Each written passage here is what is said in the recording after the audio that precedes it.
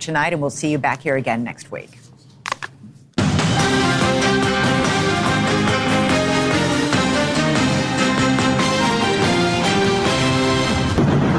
Tonight, the ground war begins. Israeli tanks roll into Gaza. What will America do when casualties mount? Is hostage rescue possible? War at home. Say Israel is worse than Nazi Germany. Hamas supporters plan a major rally in the heart of Brooklyn's Jewish community. Why do you rip it off? Will they be confronted by New Yorkers like this? It's New York City. You don't have to touch that. Too close for comfort. This Chinese fighter buzzes an American B-52 bomber. How the Chinese and Russians are exploiting war in the Middle East. And for adults only. Warning, explicit material enclosed. The Virginia candidate exposed for her racy online videos gets hit again. Why this mailer from her opponent might actually come back to haunt him.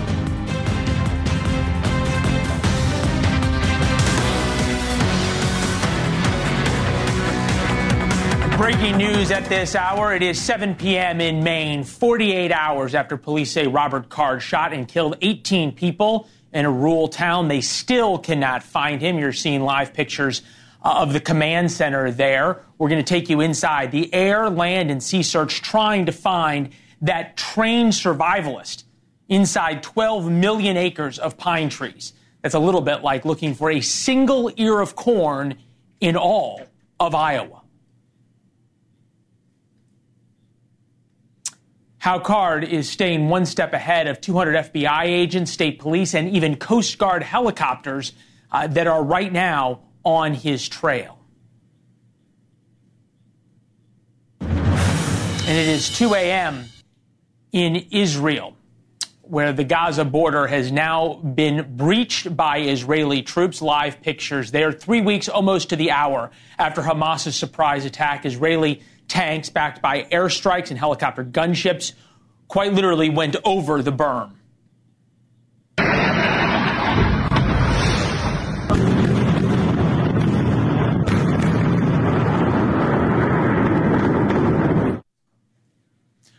All right, welcome to the Farah Show on television. First tonight, and this is what Israel is up against, trying to destroy a ghost right now.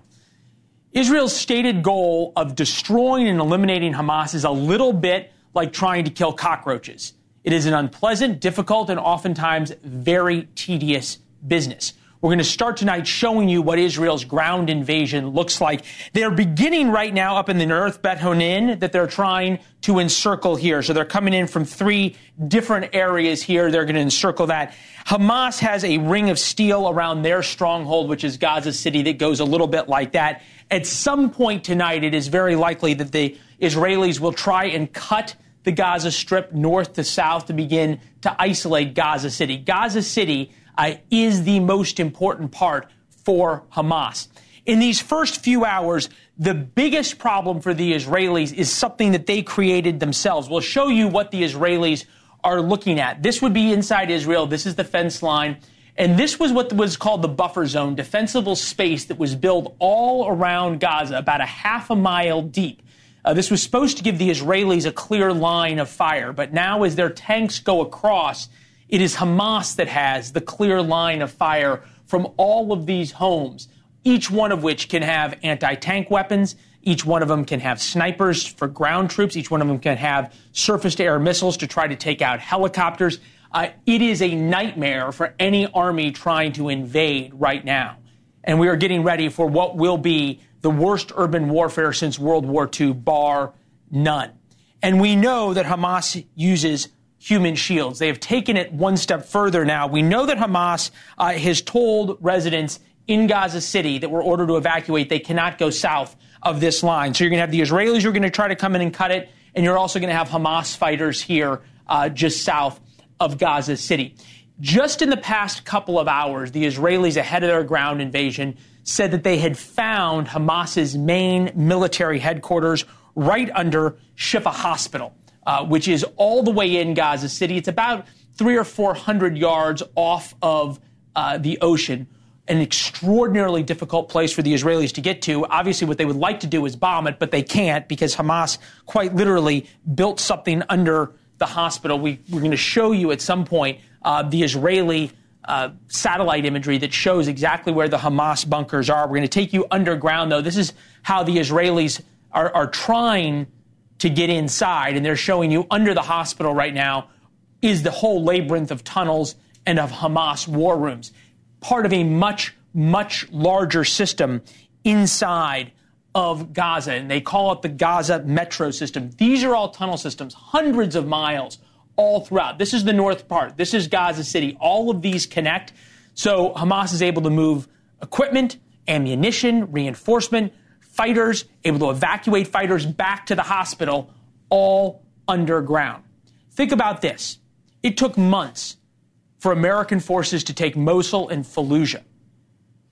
Hamas, much more dug in and has a much stronger support among the population. With us now, Glenn Ignazio, retired Air Force Special Operations Commander. Glenn, as you're looking at this map, and this is every defender's dream and obviously every invading army's nightmare, what does it tell you, 3 weeks that the Israelis have had to launch special operations into Gaza? Have they decided now that everything that can be done with special operations has been done and now they have no choice but the full ground invasion?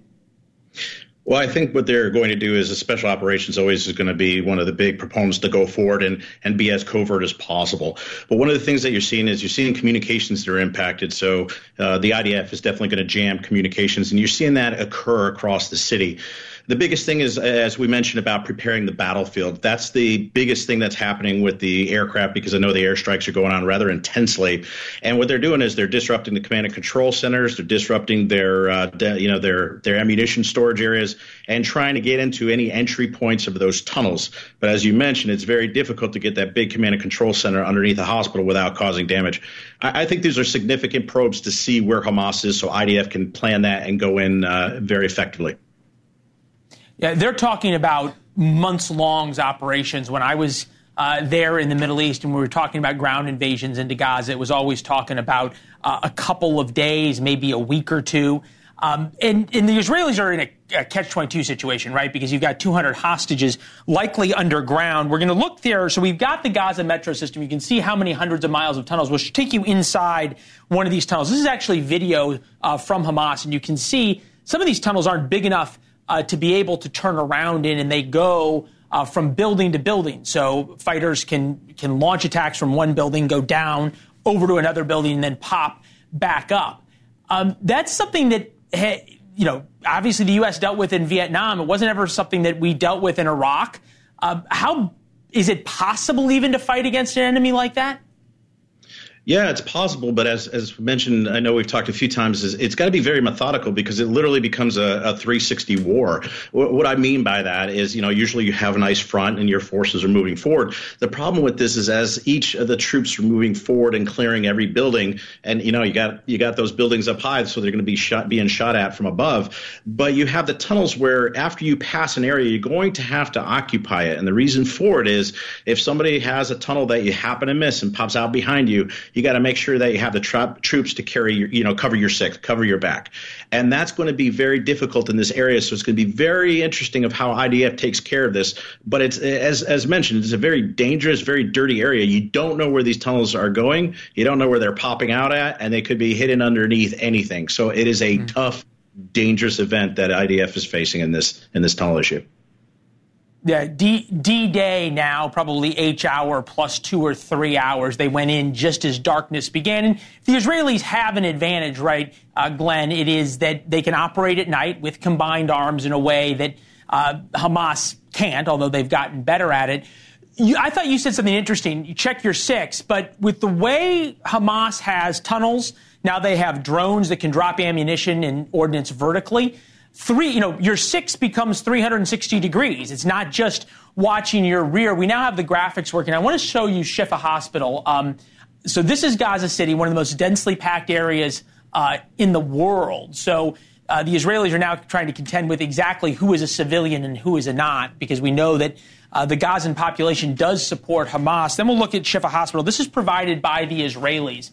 the hospital complex. And you can see, next to the maternity ward is the underground complex entrances. Next to the chest and dialysis centers, another underground complex.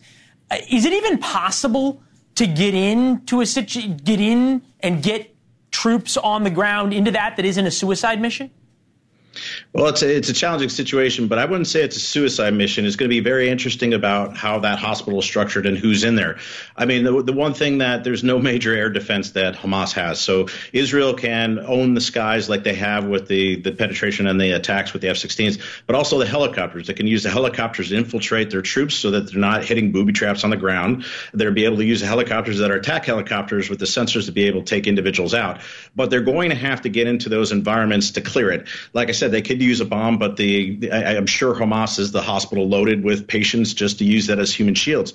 So it is possible, but it's extremely dangerous, as you alluded to. I wouldn't say it's a suicide mission, but it is probably one of the most dangerous close quarter battles you can possibly get into.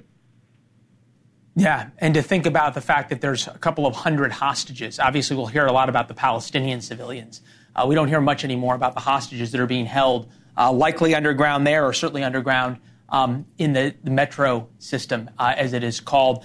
Glenn, it'll be a long war. We're going to have you back to talk about it. Thank you. A little bit more about the war at home against American Jews by pro-Hamas sympathizers. Some major rallies are planned around the United States. We'll have more on that a little later in the show. We're now 48 hours into the Maine manhunt as police search for the gunman that killed 18 people in Lewiston, Maine. We've learned new details at a press conference earlier this evening. They have lifted the shelter-in-place orders, and have allowed hunting in most of Maine, although they have prohibited it in 4 towns because of the issues of gunfire and what people might be able to mistake gunfire for, and the police want to be able to search the woods and not have to worry about hunters. Businesses will open in 4 towns tomorrow. Police have received over 530 tips, 70 witness statements. The search continues by land, air, and with helicopters, and still no sign of him. It's only 114 miles to the Canadian border from Lewiston, Maine. Police divers are searching water near Lewiston. A water search has been underway all day. Divers joined the manhunt over a vast and largely rural region of Maine, 12 million acres. Take a look at this map that shows the bodies of water just around the area where Robert Card was last seen and where he ditched his car. 2 major rivers converge and then dump into a large bay out to the Atlantic Ocean. Out-of-state dive teams are also coming in to try and look for him. We continue to learn more about Robert Card. He's considered armed and extremely dangerous. Card was also a firearms instructor, recently trained by the military, and according to law enforcement, he reported hearing voices and threatened to shoot up a base and behaved erratically before spending 2 weeks at a mental health facility last summer. Former FBI Special Agent Tracy Walder is with us now. Tracy, 200 FBI agents, hundreds of state police, local police, on and on and on and on. The way it seems as though if you don't get him in the first couple of hours, chances go down, takes longer, the perimeter widens. Now we're at, 48 hours. He could be anywhere. And who knows how much time he's had to plan this? Well, thank you for having me, Leland. I think you're absolutely right. I think the key that you really focus on is how much time he had to plan this. I believe, and I could be wrong, though, that he really did take some time to plan this. This is someone that did attempt to threaten a military institution. This is also someone who seems to be hitting targets that are important to him. The bar, the bowling alley. These are all places around where he lived and that he probably went to at some point. And the fact that he ditched his car really close to that waterway, to that river, I think is also indicative of the fact that he was either planning to go someplace else or he was quite frankly planning to kill himself. So I think this is someone that really planned this out, and he truly could be anywhere. I suspect maybe going in the direction of Canada if he is on the move. Look, it would make sense, right? And you would move away from the ocean because you can be sort of hemmed in there, and then they would push him farther towards the ocean. So if they thought they had that opportunity, you'd go north to where you've got 12 million acres of forest. You've got survivalist skills. Interestingly enough, the police were asked about this, about the border with Canada. Take a listen.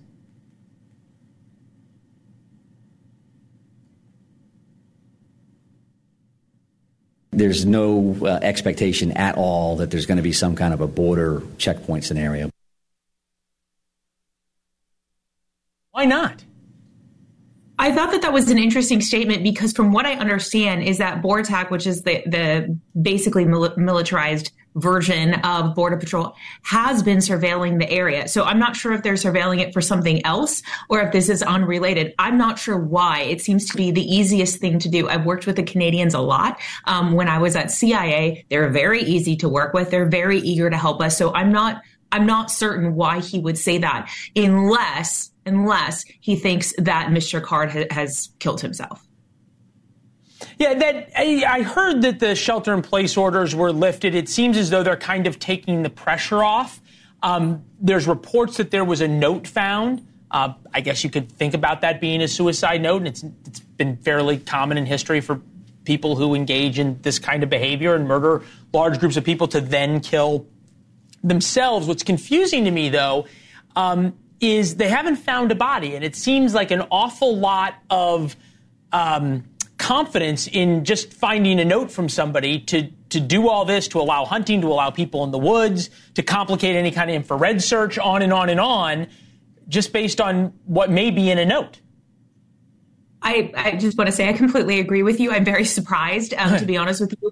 The most surprising thing is that they are allowing hunting. I'm not here to talk about guns, but you're really complicating the matter. When you have SWAT out there, when you have the FBI out there, you're now making them potentially targets. It's not that hunters would hit them on purpose, but now you have that added sort of factor that you have to put in there in terms of danger to them. So I'm very surprised because this is an area where people do hunt. It's very much expected. This is the culture, and that's okay. However, you're really putting first responders and searchers in danger when you allow that. I understand that we can't shelter in place indefinitely. That part I understand. Right, I get it. I mean, I just want to put a button on this. And, you think about, look, Vermont, very liberal state. A lot of guns in Vermont. People go out hunting. That's how they feed their families. That's the culture there. Maine, also a liberal state. People hunt a lot of moose up there. They have a lot of weapons. They know how to use them. But all of a sudden, you've got hunters in the woods with weapons. You've got well-armed, as they should be, SWAT teams, FBI, SWAT teams, HRT, on and on and on.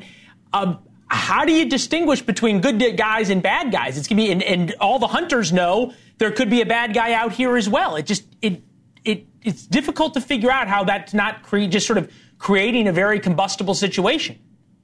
It's highly combustible. I would think at a bare minimum, they would kind of put a pin on hunting for just the time being. I do get that as part of the culture, and I respect that. Yeah. But for right now, I really think people would be on board in this community for that, because I'm sure they want to find Mr. Card, or at least find his body, and do so safely for those searchers and for those first responders. So that piece I'm very, very surprised about. Yeah, and you think about this in a way, both for Card, it's a little helpful, but also for the searchers. Balmy weather for fall in Maine. How long that lasts, we don't know before the winter sets in. All right, Tracy, it's good to see you. Thank you very much. Appreciated your help tonight and last night as well. Coming up next, has the electrical vehicle revolution ground to a halt? New signs Americans just, don't want to plug in their cars. And China sends a message to the United States with its fighter intercepting a U.S. Air Force B-52. How exactly will America respond to just this latest test by Beijing?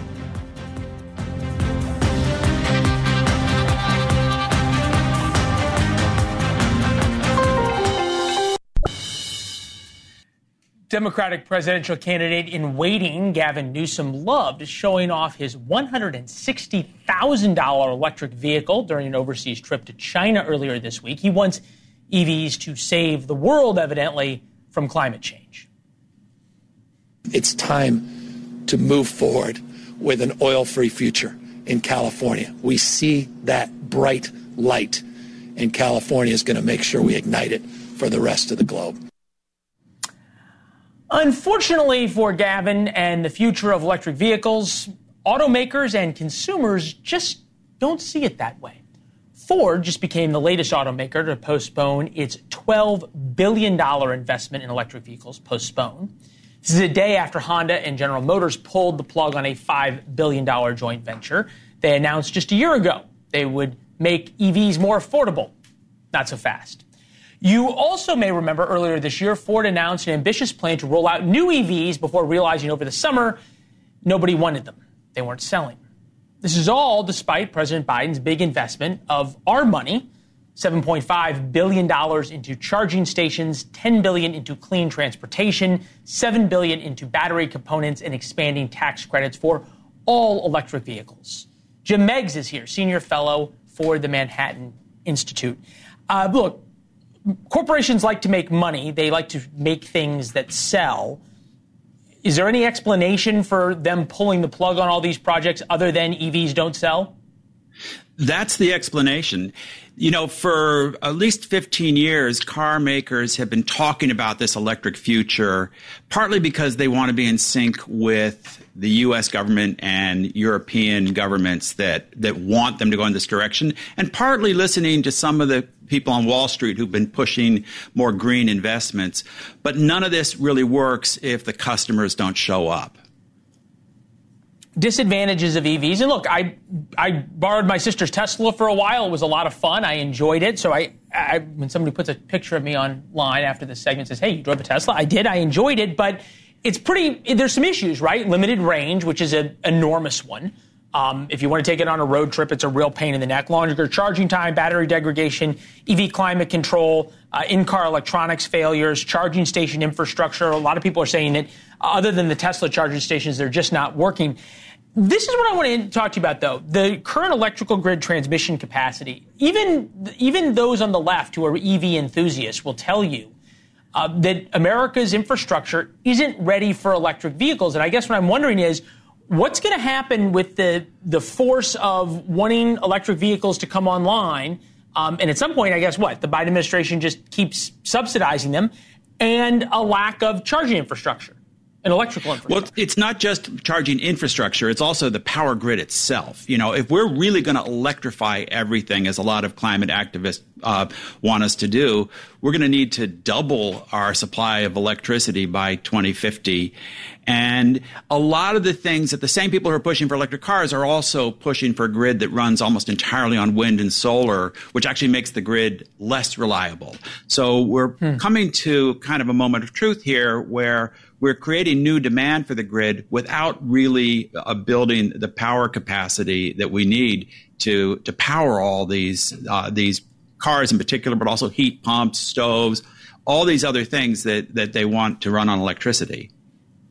All right. So, Jim, I guess the other issue here, right, is that at some point you can just mandate all this stuff or you can subsidize it to the point that people will be, okay, fine. If you want to essentially give me an electric car, make it half the price of a gas-powered car, whatever it is, then what happens? Well, the problem is that even with generous subsidies and these mandates to try to reduce the sales of internal combustion, gas and diesel vehicles, they're still not catching on. I mean, don't get me wrong. EVs are great for the people who like them. And sales have been, until very recently, have been growing rapidly. But for most people, it's a second car or a third car. It's kind of a luxury statement that's wonderful around town if you can charge it at home. But it is, as you say, it's not very convenient for most people in the country the way they use their cars right now. So at the price they are, most people can't afford a $53,000 second car that they're not actually going to drive as much as their primary gasoline-powered car. And it says a lot that now you're seeing sort of the attempt to make EVs more affordable, if you will, more purchasable for first cars. People are saying no because they have the other issues involved. This is a great conversation. We appreciate it. Thank you. Have a good weekend. You too. All right, coming up next, pro-Hamas rally is coming to Brooklyn. Perhaps the protesters will be met by these New Yorkers who do not take kindly to tearing down posters of the Jewish hostages. Then don't rip that down. You are doing something. You're offending us. Yeah, you are. When you throw that on the floor, you're littering the city. In a minute, I'm going to litter the f***ing floor with you.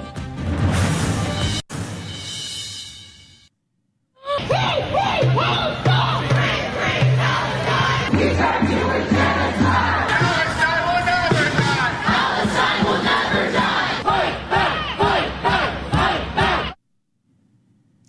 Tomorrow, pro-Hamas marchers will bring those chants to the epicenter of America's Jewish community on Shabbat, no less. A flyer calls for flooding Brooklyn and marching about a mile from Crown Heights, where much of New York's Orthodox Jews live. Intifada,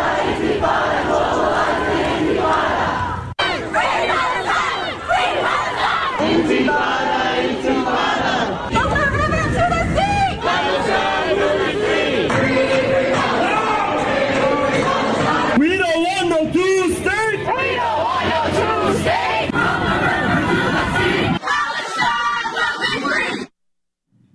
From the Jordan River to the Mediterranean Sea means wiping out Israel and replacing it with a Muslim state run by Hamas. That's what the chant means.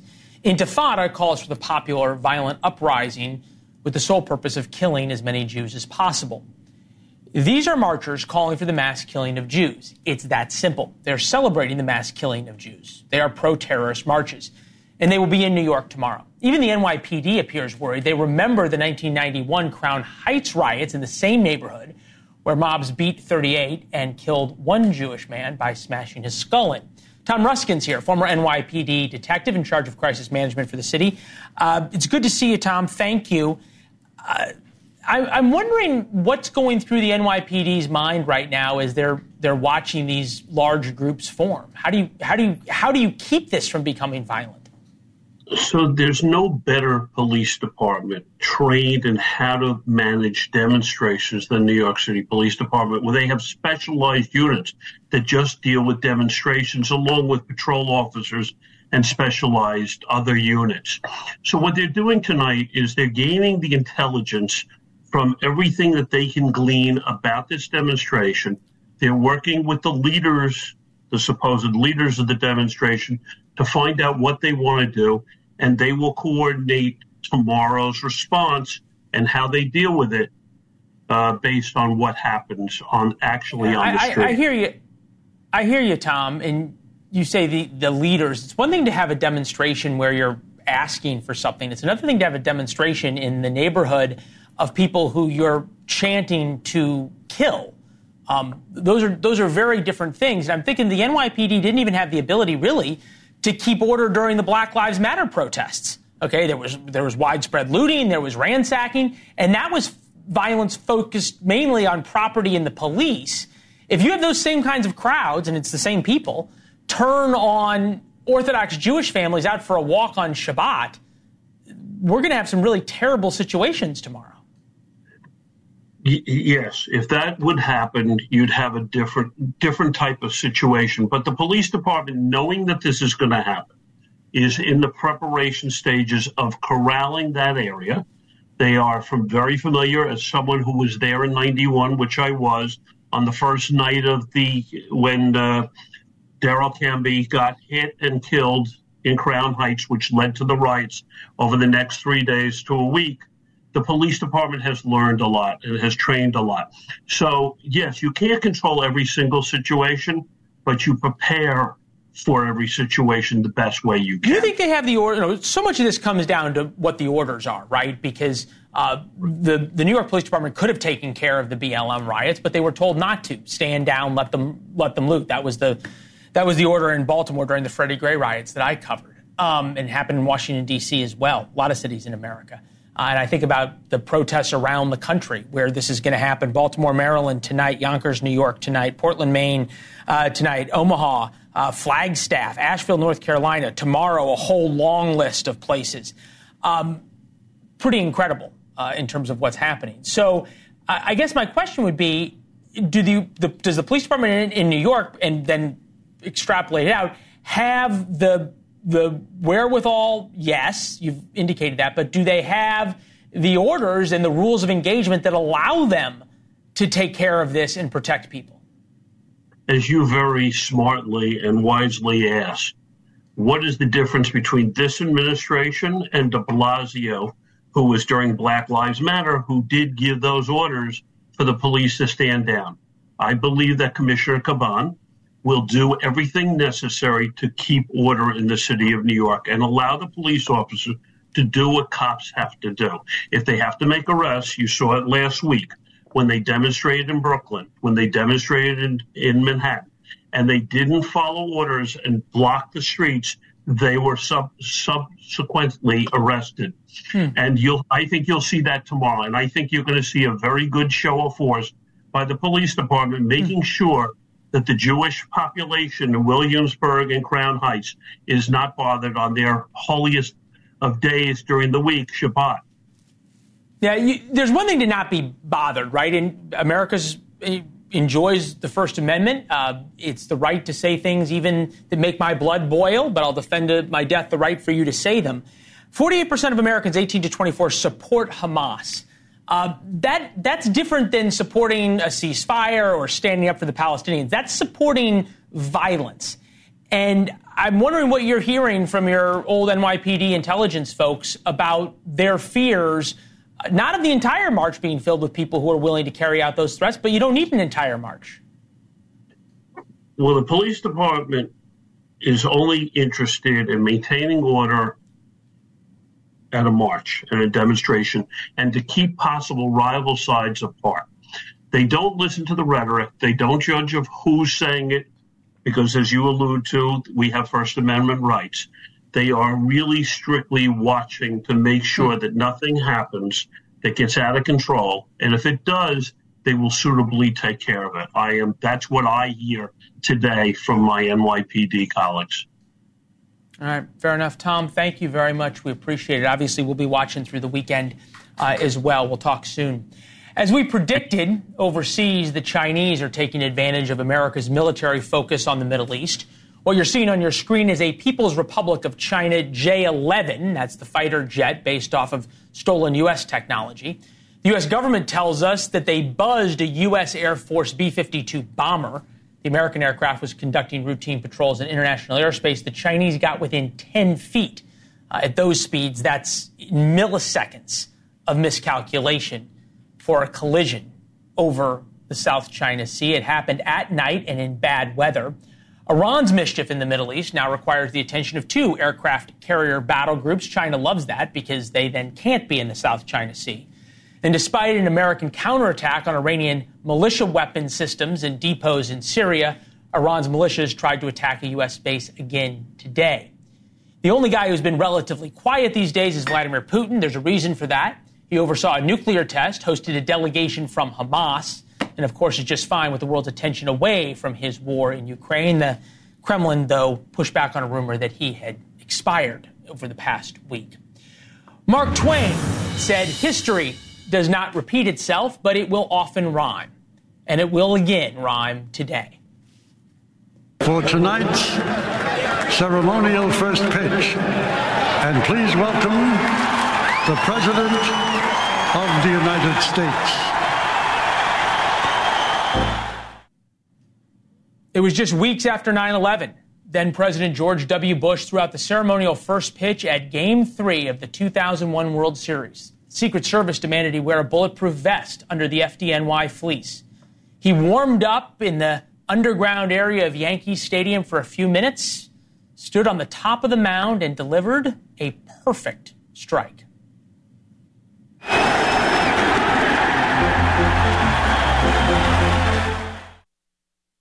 Fast forward 22 years. President Bush will be taking the mound again tonight, throwing out the first pitch before the Texas Rangers, a team he used to own, plays the Arizona Diamondbacks in the World Series opener. That's in about a half an hour.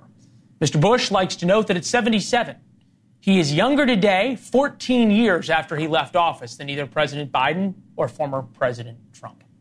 Continuing coverage of the tragedy in Maine, we still don't know why the shooter did it. And with a killer on the loose, that's becoming an increasingly important question.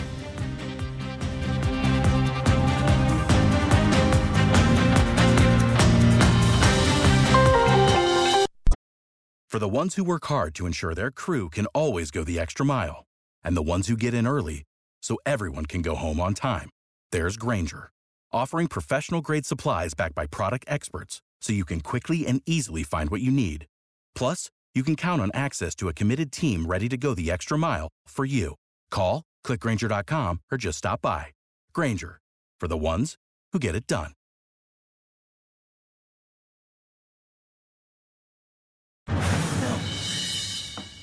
So much for sending your kids to go get the mail in Virginia. Your kids can't open the mail, not, of course, because of bomb threats or anything like that, but because of porn. The Virginia Republican Party made several thousand flyers and sent them to voters' houses marked 18 plus only and contained images pulled from online sex shows performed by Susanna Gibson. Gibson's a Democratic candidate for the state's House of Delegates. The election will decide who controls Virginia state legislature. Seen as an early indicator to 2024, that election is in about 10 days. All right, Vice President, Restoring Integrity and Trust in Our Elections, formerly of the Trump White House, May Malman is with us. I thought Republicans were against pornography. Well, okay, the pictures were not pornographic, and they were, I think, very influential. So after hearing about Susanna Gibson's selling of her sex acts online for money for her campaign, 56% of Virginia voters said that she should drop out, and that number was higher among women, and that number was higher among Black voters. So this is very important information to voters. I just, we're a pretty loose society, I guess, but selling sex acts online for money really is maybe one step too far. It is 2023. Come on now. I mean, it's just sort of the continuation of politics. Here is one of her campaign ads. Take a listen. I'm a mom and a nurse practitioner. When I walk through this door, it's never about politics. It's all about what's best for my patients. This is what I think is kind of interesting. And you said it was higher among women who are saying she's going to drop out. I'm not going to dispute the polling. But what I think is interesting is that none of the traditional feminist movement types and all of the Me Too folks and everybody else, none of them came out to defend her and said, hey, look, you're just shaming her because of what she did, which you can make a decision about it, but trying to shame her is wrong. No one's defending her here. I think it's fascinating. Well, everyone likes a victim, and I think that she had not quite achieved victimhood by making money off of the things that she was doing. But I think that, because now the Republican Party has sent out these flyers, there is an element of victimhood. They're saying, Virginia criminalizes revenge porn. This is revenge porn. It does not fit the statute. But yeah, I think she needed to more thoroughly fit the victim before you can go out and defend her. No one defended President Trump for his, friendship with Stormy Daniels. So there are some people that just aren't victims. In May, there are some people who are able to very delicately deal with some very sensitive topics, which you have managed to do. With aplomb. So thank you very much. And now we put up that picture. It is wonderful to see you this weekend. Have a great time. We'll talk soon, all right? Thanks, Leland. Yes, ma'am. It's good to see you. Sun up in the Middle East in just a couple of hours. And there are thousands of Israeli soldiers right now fighting for the survival of their country against a terrorist organization. And what is most scary is that tomorrow,